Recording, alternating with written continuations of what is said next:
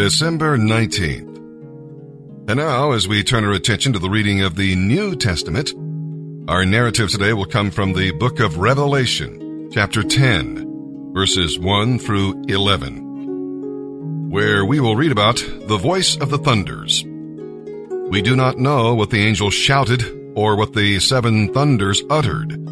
God has given sufficient truth in His Word for salvation and godly living, so we must not crave to know the hidden things.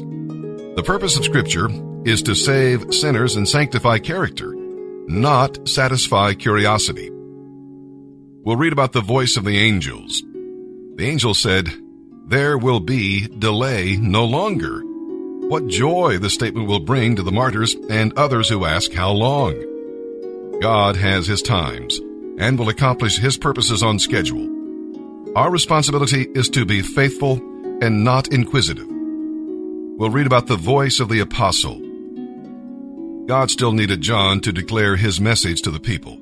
No angel could take his place, but to share God's message, we must take the Word, receive it inwardly like food, and let it become part of us.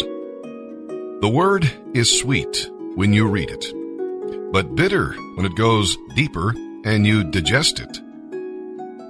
And now, let's begin our reading today in the New Testament.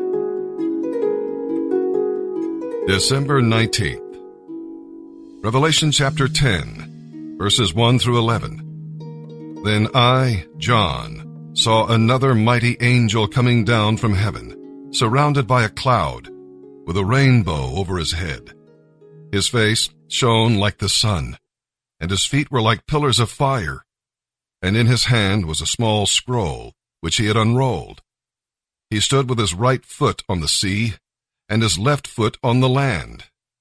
And he gave a great shout, like the roar of a lion, and when he shouted, the seven thunders answered. When the seven thunders spoke, I was about to write, but a voice from heaven called to me, "Keep secret what the seven thunders said. Do not write it down."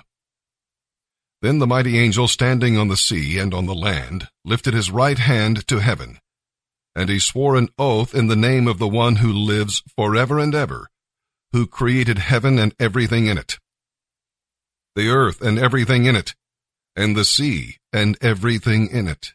He said, God will wait no longer. But when the seventh angel blows his trumpet, God's mysterious plan will be fulfilled. It will happen just as He announced it to His servants the prophets. Then the voice from heaven called to me again, "Go and take the unrolled scroll from the angel who is standing on the sea and on the land." So I approached him and asked him to give me the little scroll. "Yes, take it and eat it," he said. "At first it will taste like honey, but when you swallow it, it will make your stomach sour." So I took the little scroll from the hands of the angel, and I ate it. It was sweet in my mouth, but it made my stomach sour. Then he said to me, "You must prophesy again about many peoples, nations, languages, and kings." Good morning, brothers. This is Bob Heine, phasing up from phase 1 to phase 2. Just wanted to give a shout out down to the farm. Everyone's still there. Keep strong, stay together, and keep loving each other. Daryl, you got to take charge. Get them straight. I just want to say that getting in here, it's a tough thing to face, but once you face it and you realize God can take you anywhere, you'll be to a place where you find true happiness and joy. So keep pushing forward towards God, and He'll show you the path. Love you, brothers. Psalm 138, verses 1 through 8. Walking in the midst of trouble did not hinder the psalmist's worship. If anything, it helped him to pray and to praise the Lord even more. David could not go to the temple, so he worshiped toward the temple, and God helped him. His troubles did not hinder his witness. David may have been among the Gentiles when he wrote this psalm, but he was careful to share the word and instruct them on singing God's praises. Trouble can be God's way to open doors for you to share the gospel. His troubles did not hinder his walk. God revived David and enabled him to defeat his foes. Best of all, God perfected his plan for David and made him a better man.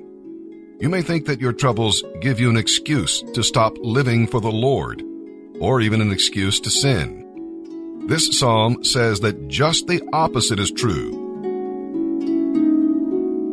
Psalm 138, verses 1 through 8, a psalm of David. I give you thanks, O Lord, with all my heart. I will sing your praises before the gods. I bow before your holy temple as I worship. I will give thanks to your name for your unfailing love and faithfulness, because your promises are backed by all the honor of your name. When I pray, you answer me. You encourage me by giving me the strength I need. Every king in all the earth will give you thanks, O Lord, for all of them will hear your words. Yes, they will sing about the Lord's ways, for the glory of the Lord is very great. Though the Lord is great, he cares for the humble, but he keeps his distance from the proud. Though I am surrounded by troubles, you will preserve me against the anger of my enemies. You will clench your fist against my angry enemies. Your power will save me. The Lord will work out his plans for my life, for your faithful love, O Lord, endures forever. Don't abandon me, for you made me.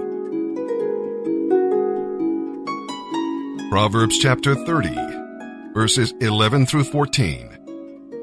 Some people curse their father and do not thank their mother. They feel pure, but they are filthy and unwashed. They are proud beyond description and disdainful. They devour the poor with teeth as sharp as swords or knives. They destroy the needy from the face of the earth.